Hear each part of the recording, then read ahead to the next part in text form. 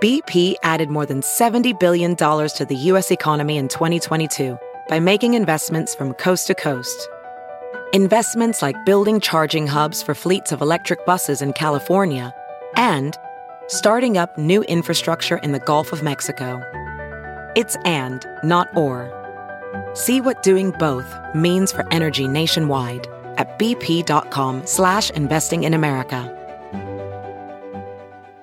If debit is your go-to card, Discover thinks it's time you get rewarded too. So, check out Discover Cashback Debit, a game-changing checking account with cashback on everyday debit card purchases. That's right, cashback isn't just for credit cards anymore. Whether it's a movie date, flea market find, or midday latte, you can start earning cash back. And did I mention there are no fees, period? Check out transaction eligibility and terms at discover.com/cashbackdebit. Discover Bank, member FDIC.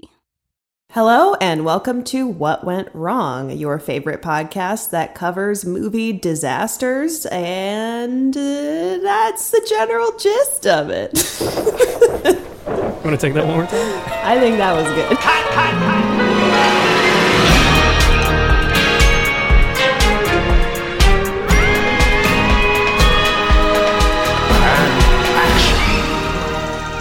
Hello, and welcome back to What Went Wrong, your favorite podcast that covers movie production disasters on both blockbusters and absolute dumpster fire. Chris, what's the word when a movie bombs? I'm actually forgetting. Flops. Flops, Hollywood flops. It covers those as well. This week we are covering what is certainly not a flop, I don't think, although I could technically be wrong, but it's one of the most famous movies of all time. I would say most famous war movies of all time, certainly the iconic film Apocalypse Now. I'm very excited. Yes, honestly, it looks like a mess on the surface to a certain extent, so I'm excited to hear what happened. Indeed, we are covering Francis Ford Coppola's 1979 war film Apocalypse Now. Lizzie, had you seen Apocalypse Now prior to watching it in preparation for this podcast? Yeah, definitely. And certainly way too young. What I'm learning as an adult is that my mother should not have shown me the movies. She did at the age that I saw them. I definitely saw this when I was probably 12 or 13. I think she fast-forwarded through certain parts, but yeah, I've seen this a couple times. Got it. And what were your impressions upon rewatching it for this podcast? I mean, the first thing that really struck me that I hadn't noticed before is it's very funny. Very funny. The first third of it is very funny.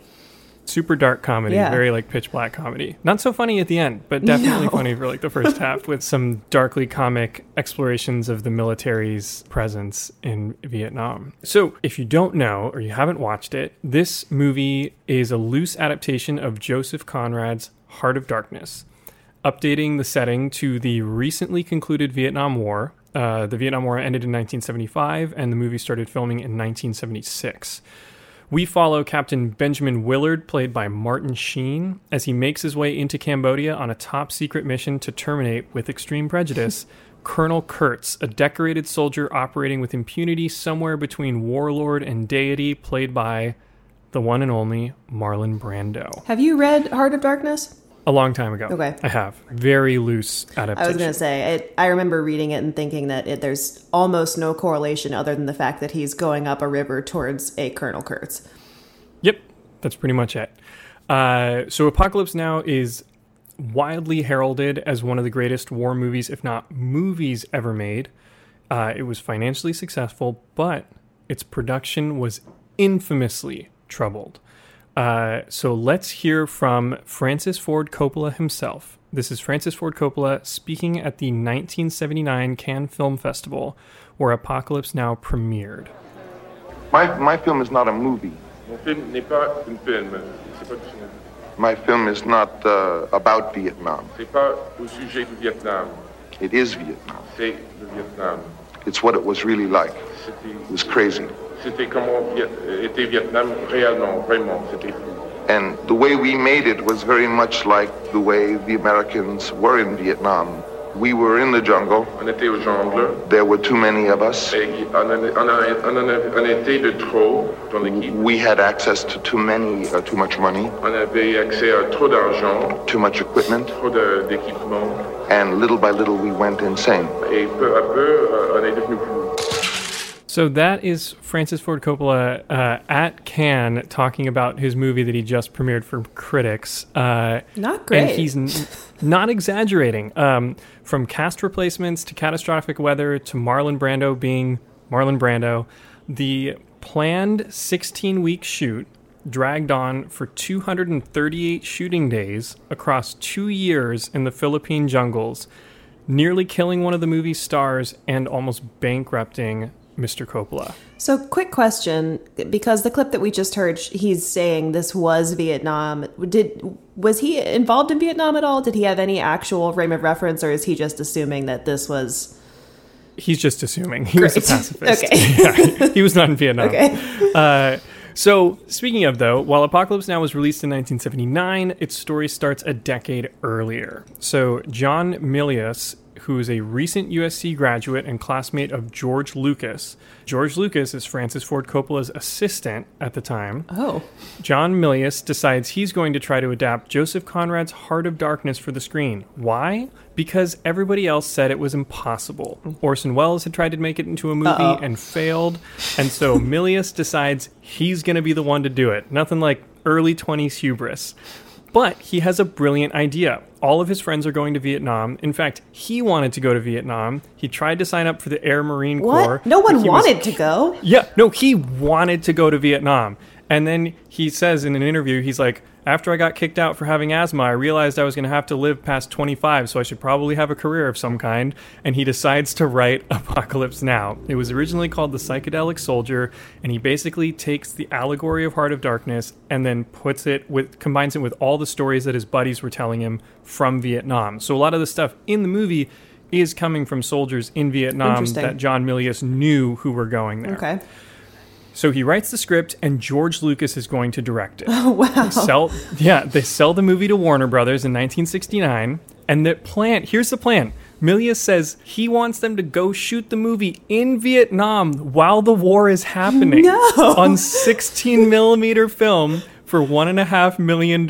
George Lucas is going to direct it. Milius is so excited. He's going to go see all of his friends in Vietnam, and they're going to film a movie with them during the battle. George Lucas doesn't seem nearly as excited. He's like kind of half in, half out. And apparently Warner Brothers, after buying the script, like realizing what they've actually gotten into, they quickly like back away from the project, knowing that everyone's going to get killed. So then George Lucas, of course, gets locked up prepping for Star Wars. And so the project goes into limbo. And so somewhere in this space, Coppola takes over the rights to the material. And he basically plans on producing it under his newly formed company, American Zoetrope.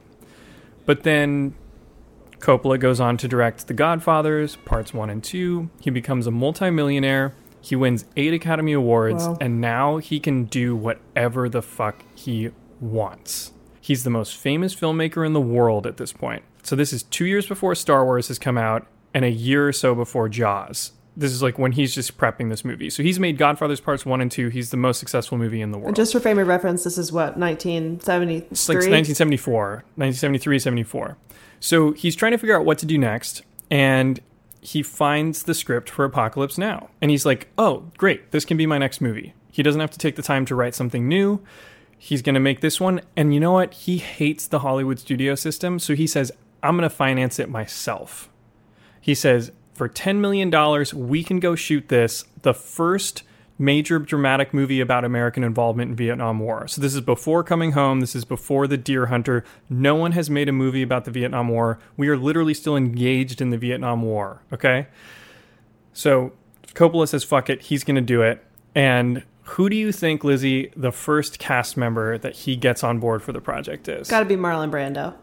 Marlon Brando. Yeah. He'd just done The Godfather with Coppola, won an Oscar for it, and he agrees to play Colonel Kurtz. And you'd think that like Brando would cut Coppola a break because like they just had a great react. No, Brando asks for $1 million up front, and then $1 million per week of filming. Yes, listen, for 3 weeks of filming, and then 10% of the back end. So Marlon Brando bends Coppola over a barrel before they even get close to making a movie. And Coppola's like, well, I gotta have him. He's like, gotta be Kurtz. Oh, God. All right. And Brando already was starting to have some problems with his weight. And he's supposed to be playing a Green Beret living in the jungle. So Coppola's like, hey, can you just make sure that when we go film your scenes in a year, you've like lost some weight? And Brando says, no problem. I think we can guess where that ends up a little bit later.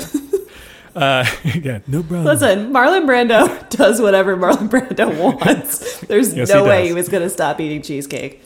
So he has his Colonel Kurtz, and he's got to find Captain Willard, the movie's protagonist. So he wants Steve McQueen, but Steve McQueen says he wants $3 million also. And at this point, he's like, I have $10 million to make this movie. I can't give it all to the actors. So he says he can't work with Steve McQueen. McQueen also didn't want to live in a jungle for 16 weeks. Fair. So Coppola moves on to lesser-known actors, and he lands on not Martin Sheen, but Harvey Keitel to play Captain Willard. Oh, that would have been good. So he's got his Kurtz, he's got his Willard, he gets Robert Duvall to play Kilgore and the rest of the cast. And then he starts scouting locations. And so he initially wanted to shoot it in the United States. He looks at Georgia and Florida, and he also looks at the Cairns region of Australia, which, if you remember, is the exact location where they shot Island of Dr. Moreau. Oh, no, the place that just is like 20 years later. Raining constantly. Yes, raining constantly.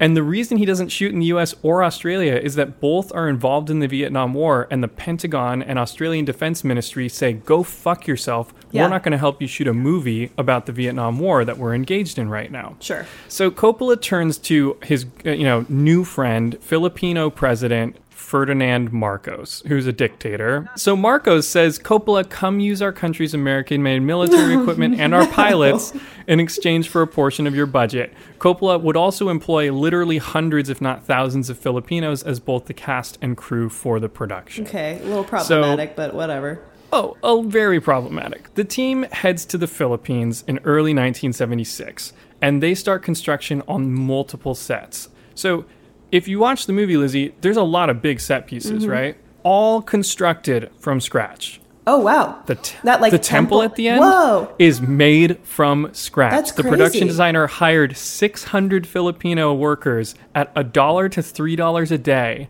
to build that entire temple. Oh, no. I almost pulled a quote of him saying, like, I hope we weren't being exploitative, but that's literally the amount of money they asked for. Oh, no. And they were literally building it out of dry adobe blocks. And they built that entire temple. They had to build a lot of these sets twice. We'll get into that. They built the Playboy stage. They built the village that Kilgore destroys. They built everything for this movie. Okay. Wait. So is that stuff in the Philippines? Yeah. It's all they built all of this in the Philippines. I didn't realize that's what they were shooting. Okay. Oh, yeah, they shoot all of this in the Philippines. The entire movie, they're in the Philippines. It's Coppola. His whole family comes, too. It's like Sofia Coppola's like 6 years old running around in the Philippines while they're like flying helicopters everywhere. His wife is there. It's an insane production. The Dolong Bridge, everything. All the Philippines. And meanwhile, Coppola's wife comes along, Eleanor Coppola, and she starts recording a video production diary that's supposed to go to United Artists, the distributor, for promotional material. Okay. This would later become the material for the famous documentary Hearts of Darkness, which we pull a lot of material from for this podcast, which basically chronicles how Coppola loses his mind while he's making this movie. Mm-hmm. So Eleanor Coppola is like documenting her husband's insanity, like as he's making this movie. And they have a remarkable relationship that we'll get into. So Coppola starts filming on March 20th, 1976. He gets through a week of shooting, and let's let his wife, Eleanor Coppola, describe his reaction to the first week's worth of dailies. Last night, Francis watched the footage from the first week's shooting. They were the scenes with Harvey Keitel, who plays Willard. Afterward, he sat down on the couch with the editors and said, "Well, what do you think?" I went upstairs to say goodnight to the children, and when I came down 15 minutes later, Francis had made the decision to replace his leading man. We bit the bullet and did, a very, very unpleasant thing, which is replace an actor in mid-shooting. Not only unpleasant, but expensive, since we had to throw out several weeks of work and start over And that was Fred Roos, one of the producers on the project. So why? They literally had to throw away a lot of the footage. So basically what Coppola said is that Keitel didn't have the interiority that the character needed, the introspection. That makes sense. He's significantly more like, not bombastic, but there's a lot more sort of like external stuff so Willard basically doesn't talk the entire movie. It's all just voiceover. And it needed to be this internally conflicted performance. And I guess Keitel wasn't giving it to him. Coppola fires him. Apparently, according to Walter Murch, the editor of the film, there is one shot of Harvey Keitel in the project, and it's Willard early in the movie getting on the PT boat and then going away into the sunset, and that's Keitel's back. Oh, wow. That's like in the project, and they didn't shoot it with Martin Sheen. But anyway, so Coppola flies back to the United States from the Philippines, like less than a month into shooting, meets with Martin Sheen. Sheen agrees to take on the role of Willard, and they head back into the jungle. So literally 3 weeks into shooting, they're 3 weeks behind schedule. So Martin Sheen, what has he done prior to this? Is he well known, or is this like a big break for him? It's pretty big. He was known, but he was not at the level that financiers and investors wanted. Okay. In fact, when Steve McQueen was briefly flirting with the project, Coppola was able to get an additional $5 million of investment from European investors. But when McQueen dropped the project, he lost that financing instantly because they considered Sheen and Keitel not to be international movie stars at this point in time. Lizzie, let me ask you something. You've got a moderately successful podcast that requires you to watch a boatload of movies, right?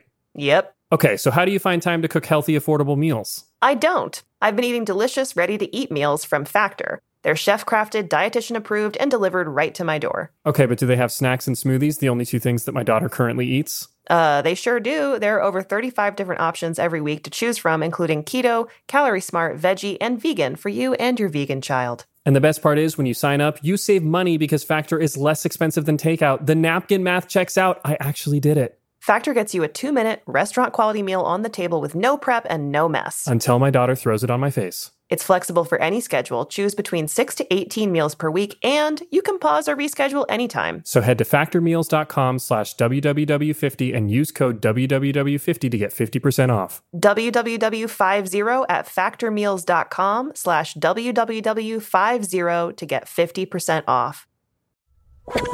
So they start filming again at the end of April with Martin Sheen. Everything's looking good. And then all of a sudden, 2 weeks later, mid-May, Typhoon Olga hits the Philippines. Oh, This no. is a typhoon that killed 200 people in the country. It destroys almost every set, Oh my God. $1.3 million worth of work. The entire country's underwater, like phone lines are down. Much of the crew develops dysentery. Coppola himself is like suffering from malnutrition and dehydration. And they basically decide, we have to shut down production for 2 months and rebuild all the sets. Oh, no. So like they're literally 2 months into filming and they shut down for 2 months. And- Coppola flies back to Napa. And they're pooping themselves. Where he lives. Yes, they're also pooping themselves. That's bad. So his movie's already millions of dollars over budget, months behind schedule, and he realizes this is going to cost a lot more than $10 million. So he starts putting up his personal assets as collateral to secure loans for the film, including his estate in Napa, his car, and other like rights to some of his other projects. And he secures like a private loan from a bank, and he gets United Artists, the distributor, give him another $3 million. But if the movie doesn't hit $40 million at the box office, Coppola is liable for that $3 million too. Wow. So Coppola is like literally banking his entire life on this. And there's a great quote from his wife where she basically is like, I just wanted to support him in whatever way I could. And you know what? If we lost the house, like we'd figure out a way through it. She is the most relaxed person I have like, ever heard through this entire process. I feel like you'd have to be to be married to Francis Ford Coppola. Absolutely. So on July 26th, 1976, they make their way back to the Philippines to start filming again. So they started in March. They're in July. A lot of movies would have finished in that period of time already, and they've barely gotten started. They keep chugging through production. They quickly pass 100 shooting days, and more delays start coming in like weird forms. For example, very famous scene that you mentioned is very funny, although horribly dark. The sequence with Robert Duvall, which is like the Ride of the Valkyries sequence, where they're playing Wagner as they're blowing up the local village in order to go fucking surfing. Mm-hmm. In the middle of shooting that sequence, which requires the coordination of like 14 helicopters, hundreds of extras and explosives. Nuts. It's an insane sequence. In the middle of that sequence, the Philippine government radios in and says, we need all of our helicopters back because there's a communist rebel uprising 10 miles away from the production and we need them to go fight. Oh my God. So they have to strip the American decals off the helicopters, send the pilots into battle, and they don't know when they're getting their helicopters back. And this would happen over and over again. They'd be filming a scene and all of a sudden the pilots get called into battle. They got to go fight communist rebels, and then they get brought back to set. Oh my God. And they got to apply the decals. And then the other issue is they're switching out pilots every day. So the Philippine government isn't sending the same pilots to them on a daily basis. Oh, so like no, so a pilot that knows the pilots then. You can't. And not only that, they don't know the choreography. So they have to reteach everybody like the blocking of the scene every day as it's happening. It's brutal. Not only that, there are two other things that are kind of happening simultaneously. On the one hand, Francis Ford Coppola is extremely specific in terms of what he wants and how he wants to show it on screen, which I think shows up in the final film. Yeah, for sure. So here is Francis Ford Coppola directing the production design team on a dinner scene that doesn't even end up in the final version of the movie. Hey, this is French plantation discussion. French plantation, the whole scene is going to be made of wisps of fog close to the ground and like a place that's like a dream. If you need more fog machines, have more than enough machines. I don't know, how much do they cost? All right, can I buy the ones I already bought? Okay, I'll give them to you as a gift after the show, but have enough of them. And I want some real machine guns. Get the PC to go over and strafe the side of that house as though Fidel Castro had his last stand there. So I'd like 3 or 4 French people, and I'll spend money for it, but I don't want to fly them from France. If you can't get them from Hong Kong, Singapore, Japan, Okinawa, then I will fly them from France. White wine should be served ice cold. Red wine should be served at about 58 degrees. Should be opened approximately an hour to an hour and a half to even 2 hours before serve. I want a French ceremony that is right out of a fucking... I want the French to say, my God, how did they do that? So Coppola... Oh my God! Knows exactly what he wants to the degree at which the wine should be served. But then he'll shoot things and be so dissatisfied with it that he doesn't want to put it in the final movie. So apparently he shot this sequence called the French plantation sequence, which is in Apocalypse Now Redux and the final cut that got later released. But when he watched it, he realized that his production design team and camera team did such a good job shooting the scene that he didn't feel like the actors were worthy of what they created visually, and he was so mad about the actors not being good enough for the surrounding visuals that he just said, fuck it, throw the footage away. I don't even want anything to do with it. So Coppola is really picky, but that being said, he wanted to be able to, quote, find the movie while he shot it. So he would oftentimes turn to the actors for improvisation and inspiration. He famously threw away John Milius's original written ending, deciding that he would come up with something better while on set. So he went into the project not having an ending for the movie.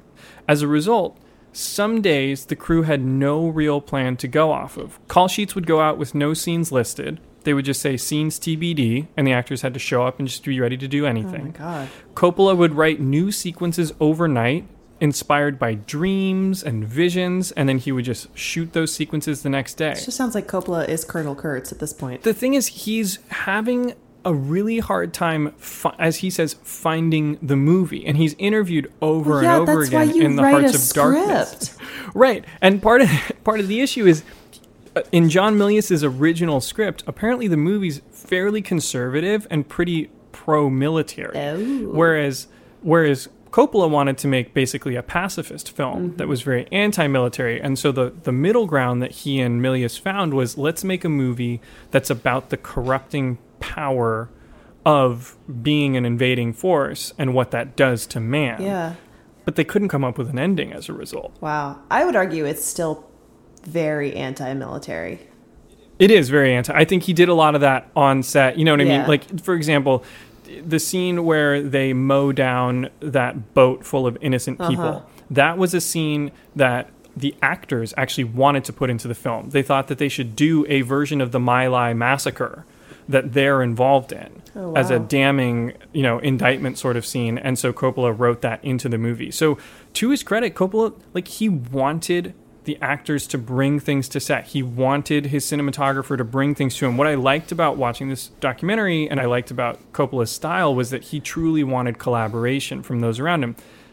But the problem is it results in people getting pushed pretty far. Mm-hmm. And so adding fuel to the fire, Martin Sheen, who's a notably big-hearted person, is having a really hard time getting a handle on Willard's motivation. So Captain Willard's this quiet, brooding military man, and Martin Sheen's outgoing, lovely human. And Coppola's just you need to find him inside of yourself. I can't direct you in scenes to get to this place. You need to find him inside of you.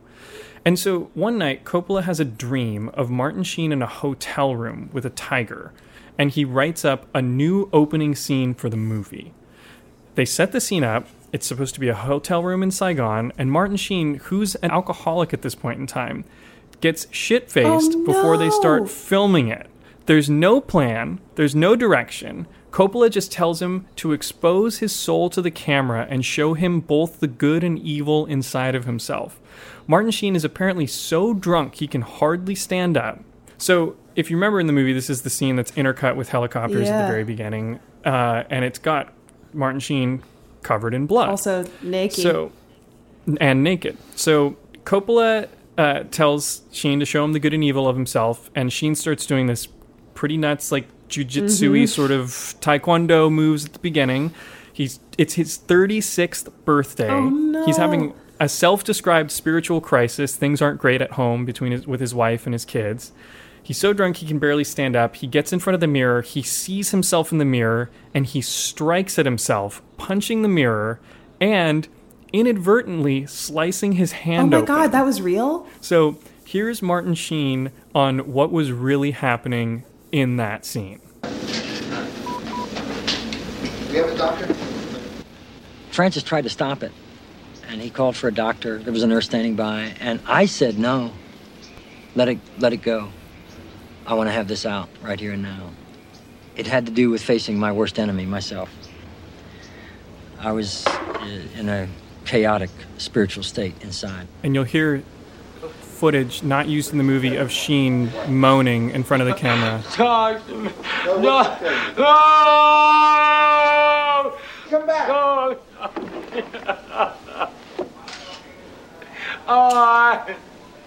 I fought him like a tiger. It was real hard for me to reveal myself. You fucker! White.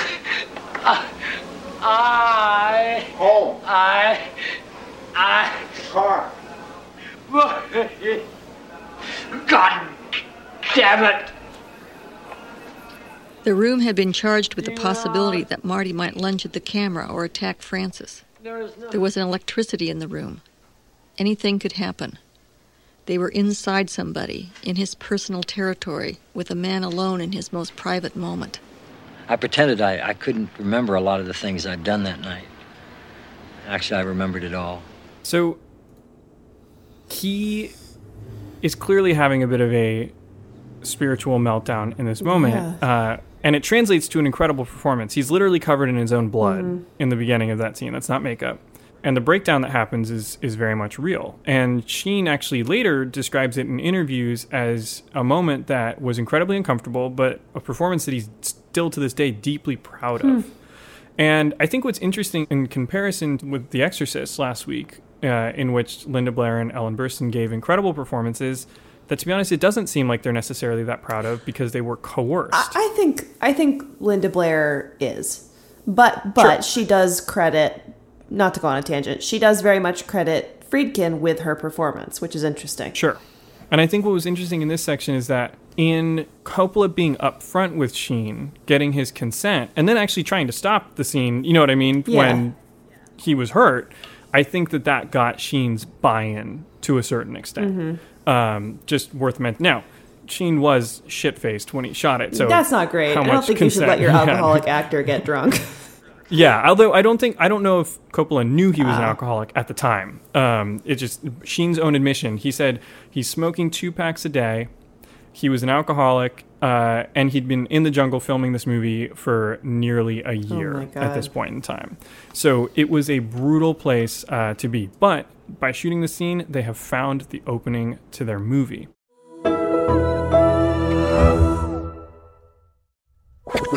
Now, Sheen wasn't the only one leading an unhealthy lifestyle during this movie. So Coppola himself lost almost 50 pounds while he was shooting it because he was so stressed. And here is actor Sam Bottoms, who plays Lance, the surfer, on his drug use during the film. Most of my character was done under the influence of pot. We smoked a lot of that. The film crew just became our guests upriver with us. Did you drop any acid? Sure. Did you drop any acid during filming? Sure. To Dolan Bridge? No, I did something else at Dolong Bridge. I didn't take any acid there. I did something else. What did you do? I was doing speed then. We were working lots of nights, and I wanted sort of a speedy sort of edge. And marijuana and alcohol. I mean, we were bad. We were just bad boys, you know? My God. Yeah, so there's a lot of drug use on the project. Dennis Hopper apparently was so hooked on drugs that the crew was supplying him with a constant stream of cocaine in order to keep him focused on set. I mean, that adds up. It does. So on March 1st, 1977, after nearly a full year of filming, Martin Sheen suffers a heart attack. He's only 36 years old. At 2 a.m., he crawls out of his room, crawls down the road to the local highway. He's picked up by a passing public bus that drops him off at the production office. They take him to a hospital, and he's read his last rites by a priest who doesn't speak English. Oh, no. Now, Coppola knows that the minute Martin Sheen's heart attack hits the United States, information of it, it's going to be a shit show. And this is when he legit starts freaking out. Here's Coppola on Martin Sheen's heart attack, introed by one of his producers. I remember the phone ringing, and my secretary said, Marty's had a heart attack, and Francis doesn't want to admit it. Dave Salvin let Melissa tell Barry Hirsch that Marty had a heart attack. What the fuck is that? What the fuck is that? Do you know that it's going to be all over Hollywood in a half an hour? If Marty is so seriously stricken, then that he must go back, of course he will go back, and we'll eat it. Right. But when I talked to the doctor, they didn't know Marty's a young man. He probably would be able to be up and about in 3 weeks. I said, could he do non-strenuous work, such as just close-ups, sitting and acting? He said, possibly yes. That's all I need to hear from the doctor. So what's going on in fucking Tradewinds is fucking gossip. Gossip. That gossip can finish me off, because if UA hears that it's 8 weeks, UA with a $27 million negative is going to force me to complete it with what I've got. And I don't have the movie yet. Right. All right, now you understand exactly. Yes. If Marty dies, I want to hear that everything's okay until I say Marty is dead. You got it? Right. If it's not done, man, ship the whole office out of here. You know what I'm saying? Yes. Okay, I'm really scared, guys. The first time I've been scared on this movie. Coppola's not in a good place. No. Coppola has been backed into a corner. He's been shooting a movie for a year, and he just lost his lead actor for 7 weeks. Martin has to go into bed rest. Coppola is literally just trying to think of stuff that they can film. Marlon Brando? They're shooting scenes, not on set yet. Oh boy! So they're shooting scenes with a background actor posing as Willard. They shoot all the coverage that doesn't require his face, and then when he's back, they're going to shoot all of his close-ups. So that's what they do for 7 weeks.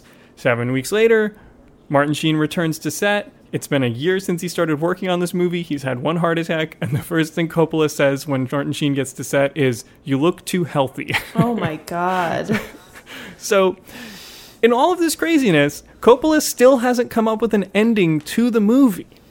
So his plan was to shoot everything but the third act, take a 4-week break, write the ending to the movie, and then come back and finish the film. But Marlon Brando is tired of waiting. So Marlon Brando says, I want to film now. Yes. And he says, if I don't film now, I'm going to keep the $1 million that you already paid me, and I'm going to sue you for the rest of it. Listen, I know Marlon Brando was a total nightmare and probably like maybe not a great person on. I don't actually know, but I love him. Yeah, oh no, just the best.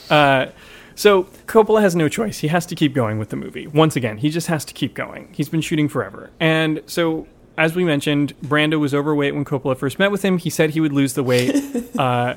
And let's hear about what happened when Brando showed up to set from Coppola and Dennis Hopper. The Marlon character didn't appear until at the end. And, when he showed up, he was heavy. And it made it a little difficult because how are we going to dress him like a Green Beret Marine colonel? And when I suggested to depict him as a man who was indulging his senses and, be there with, his arm around two girls and eating, he didn't want to be, he's shy about his weight. He weighed in at 360 pounds or something, Marlon for Apocalypse. And he was on $1 million a week contract. Francis was very upset because he found out that he hadn't read the book Heart of Darkness. And Francis said, we got to stop shooting, and basically went off for a week with I call it the $1 million riverboat scene, where they go off and pay Marlon $1 million and 900 people sit and wait. Well, I think, it's my own opinion, that Francis read him the book. So Dennis Hopper thinks that Francis Ford Coppola literally took Marlon Brando offset for a week. It cost $1 million so he could read him Heart of Darkness. I'm Team Marlon on this one. It's not an easy book to get through, and if you have to read it, I guess having Francis Ford Coppola read it to you is preferable. No, it's a good place to go. So Coppola at this point, he has two choices. He has Marlon Brando for 3 weeks. It's going to cost $3 million.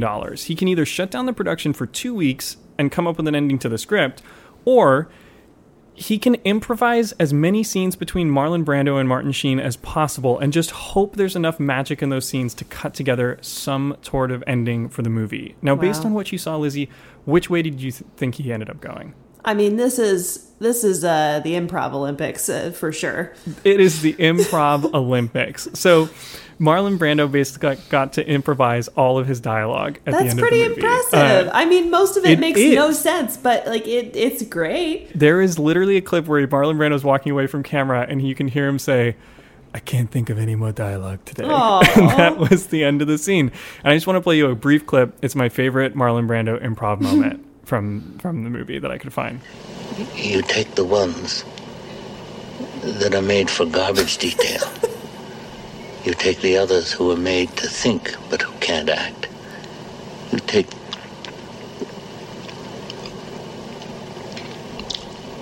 I swallowed a bug.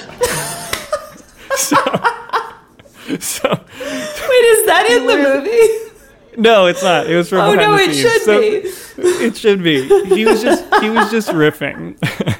So at this point, Coppola is like literally openly fantasizing about falling off a cliff or coming down with a debilitating illness, anything that can protect him from having to finish the movie. Wait. He's convinced that the movie's going to fail. Go ahead. I have one question. So you're saying he improvised a lot of his lines. There's obviously 2 lines that stand out to me right away as being some of the most famous from this movie, and I'm wondering if they were ones that he actually came up with. The first one is I saw a snail on the edge of a straight razor. Do you know anything about I don't know if that one's improvised or not. I hope it is. Okay. But I could also see John Milius. That feels like a John Milius line also. And then like to come up with. The other one, obviously, is the horror. Which is from Heart of Darkness, the book. Okay. Yeah. So Coppola at this point is flying by the seat of his pants, and he is nervous. Here is a brief clip of him talking to his wife at the time. And I'm feeling like a idiot, having set in motion stuff that doesn't make any sense, that doesn't match. And yet I'm doing it, and the reason I'm doing it is out of desperation, because I have no rational way to do it. What I have to admit is that I don't know what I'm doing. how do you account for the discrepancy between what you feel about it and what everybody else who sees it feels? Because they see the magic of what has happened before. I'm saying, hey, it's not gonna happen. I don't have any performances. The script doesn't make sense. I have no ending. I'm like a voice crying out, saying, please, it's not working. Somebody get me off this. And nobody listens to me. Everyone says, yes, well, Francis works best in a crisis. I'm saying this is one crisis I'm not gonna pull myself out of. I'm making a bad movie, so why should I go ahead? I'm gonna be bankrupt anyway. Why can't I just have the courage to say it's no good? So Coppola is not doing well. Yeah. That's from the set. That's like he's talking to his wife on set while he's filming the movie. He doesn't know what the fuck he's doing, and he actually has the self-awareness to admit it. And we've talked a lot about, how no matter how much you plan, everything that can go wrong will go wrong while making a movie. It also seems like their plans weren't great. That's the thing. It's like beyond that, he didn't really have a plan. He wanted to find the movie on set. But here's the flip side of that rule. It turns out that Francis Ford Coppola is really, really talented, and that Martin Sheen is really, really talented, and Marlon Brando is really talented, and the DP was really talented. And sometimes when you put enough talented people together, magic can happen. And so, back against the wall, Coppola needs a miracle. He needs an ending to the movie. The project's been cursed from the get-go. And out of left field, inspiration strikes. His wife, Eleanor Coppola, is filming the local tribe that they've hired to play Colonel Kurtz's followers as they start a ritual of some sort. Oh, no. She's watching as they set up a water buffalo to slaughter, and she runs and grabs her husband, and she says, you have to see this. And she drags him up, and he watches them slaughter this water buffalo, and he finds the ending to his movie. Willard can sacrifice Kurtz just as the villagers do the buffalo. The villagers are going to sacrifice another buffalo the following night, and he sets up the filming for the climax of his film. So after 238 days of filming in the jungle on May 21st, 1977, after being in the jungle for 2 years, Apocalypse Now wraps up production. The release date's pushed 4 times, and they shot 1.5 million feet of film. Oh my God. So another quick question. Sorry. Yeah. Did anybody have a problem with them filming an actual water buffalo being hacked up? Not at the time. Okay. It doesn't seem like. Although he did have to defend it later, and his defense was, this was something that their tribe was doing. Yeah, that's what it looked already. like. But so I'm going to film it. He didn't. He said to himself. He said, in his defense, he said, they asked if I wanted to have a second water buffalo ready in case the first take went wrong. He said no. And I said no. Yeah, all right. He said, I'm not going to kill an animal for my movie. Although one construction worker did die during the production of Apocalypse Now. Yes, I couldn't find much information about it, but during the construction, I believe, of the temple, a Filipino worker was crushed by like a falling rock at one point. It was tragic. I just couldn't find a lot of information about it. So Coppola takes 2 years to edit the movie, and eventually they take a work in progress to Cannes, and it shares the top prize, the Palme d'Or, with The Tin Drum, a German film. And if you remember at the top, the film's budget was initially $10 million. The final budget was $31.5 million. You know what? Not that bad. Coppola put in just over $20 million himself. Oh my God. So Coppola eventually locked a 150-minute cut of the movie. It's released in August of 1979. Critical reactions are mixed, but it's a huge box office success. It ends its theatrical run at over $150 million in worldwide sales. It's nominated for 8 Academy Awards, and it won 2, Best Cinematography and Best Sound. Coppola continues to fiddle with the movie for the next 40 years. He releases Apocalypse Now Redux in 2001, which added 49 minutes to the movie. Don't need them. And then Apocalypse Now, the final cut, which pulled out 20 minutes of those. Oh my God. And left the running time at 3 hours. No. So, to follow Coppola through the movie, not many people are willing to put their money literally where their mouths are, like Coppola did on this project. He owned it in a way that few people do. And I want to play a clip before we go into what went right. Here's Coppola talking about his financial stake in the movie and how it relates to his movie philosophy on The Merv Griffin Show shortly after the film's premiere in 1979. I believe that filmmaking, as probably as everything, is a game you should play with all your cards and all your dice and all whatever else you got. So each time I make a movie, I give it everything I have. Right. And I think everyone should, and I think everyone should do everything they do that way. For example, how much did Apocalypse Now cost to make? $31 million. $31 million. Have you ever had nightmares, Francis, that if it had been a disaster, which it certainly isn't, if it had been a disaster, what would you have done? Well, being realistically, I mean... Bankruptcy? No, I mean, bankruptcy, I'm a large motion picture director. I can go out and get a job and make in a year what most people don't even dream about ever having in their lives. So it would be a sin for me not to risk what I had earned because I can make it back again. And that's what, to me, the trust is. The reason I can make that much money is because I'm going to really give it my best shot. And that means in the Apocalypse case, that meant putting up all the stuff you're worth. So I did it. I mean, to me, it is not as amazing. I'm surprised that people are surprised. That wasn't a nightmare to you? No. That is respectable. I think so too. He wanted to take his shot, and he took his shot. And he had about 1 million opportunities to quit this movie. His actor had a heart attack. His other actor showed up 90 pounds overweight. Marlon Brando shaved his head without permission 5 days in after showing up on set. Nailed it. And Coppola ran with it. He said he loved it. He just needed to figure out a way to weave this story together. And I think he came up with something hallucinatory and clearly transcendent. Mm-hmm. He, of course, nearly lost his mind on the way. And it maybe broke him as a filmmaker. I don't think he necessarily made a movie as good, like, afterwards. Dracula, Chris? Okay. I like it. But this was definitely an example of after everything going wrong, somehow the movie went right at the end of the day. Lizzie, what went right for you as a viewer? And after hearing this story, what do you feel went right with this project? Well, I do think this is an interesting one to follow The Exorcist with because it does feel like the actors' performances are their own in a way that The Exorcist didn't. So I guess what went right is... Actually, the performances are completely their own based on what you're saying about Marlon Brando and the way that he found the movie. So I would say, like, the sort of individuality of the performances in this and the specificity of them and the differences, it's really amazing. And I would also just, again, come back to Robert Duvall's extremely funny performance as something that I think as an adult stands out to me so much more than it did as a kid. I didn't get it. Mm-hmm. Yeah.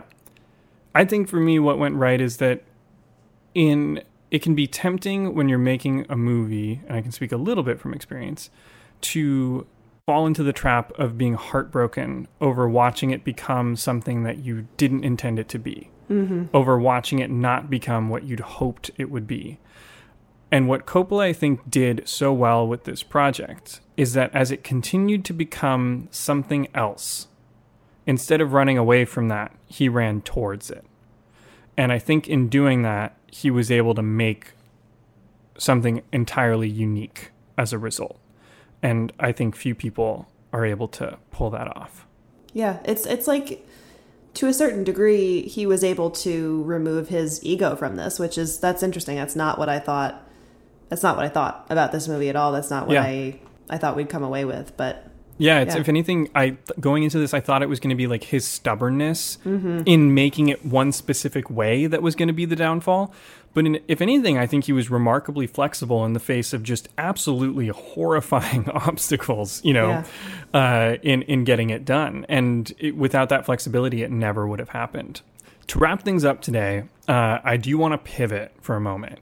After this episode, we've now had more than a few chuckles at Marlon Brando's expense on this podcast. The films that we've discussed have come late in his career when his gluttony seemingly overwhelmed his talent.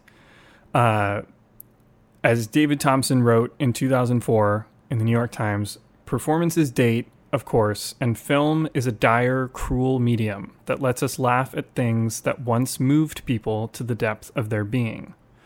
The Brando who became a model for the actor studio style, the Stanislavski method, or Elie Kazan's intensity, however you want to call it, already looks like a figure from history. Of course, we wanted so much more from Marlon Brando, but he went west to a city he never liked and a business that he despised. He wanted everything, and he wanted to be the hero. Though he grew vast and decrepit, he may never have grown up. It is striking, and not entirely beyond the bounds of great dramatic timing, that his death comes at a moment when America's maturity is tragically necessary, yet tormentingly distant. If only we feel, now that he is gone, if only he could have tried again. Which I thought was something very beautiful to say about Marlon Brando. And I'd like to wrap up with... I love Marlon Brando. some words from Martin Sheen, a number of years after the project, about working with Marlon Brando, and a particular moment of inspiration that was clearly pulled from Brando's life itself. There's no acting with Marlon. There's behavior, and there's honesty and truth. As soon as you start acting, he will pull you out of that. You know, he would say, without saying don't act, he'll say, be human, be open, be free, trust. Come, follow me. Be ruled by me. Be secure in this, you know? And he doesn't look over his shoulder. He doesn't make any apologies. He doesn't edit. Whatever is. So this scene required me to sneak up on Marlon while his back is turned with this farm implement and bash his brains out. And the camera is dollying with me, and it gets up over my shoulder, and he's supposed to turn just as I bash him. And this particular take, I'm creeping up and the camera's moving and everything is timed perfectly. I raise the implement to hit him. He turns around, looks me right in the eye and says, "Pray for your father." I dropped the farm implement. I became tongue-tied. I couldn't believe what I'd heard. That does it for this week's episode of What Went Wrong. Thanks so much for listening, guys.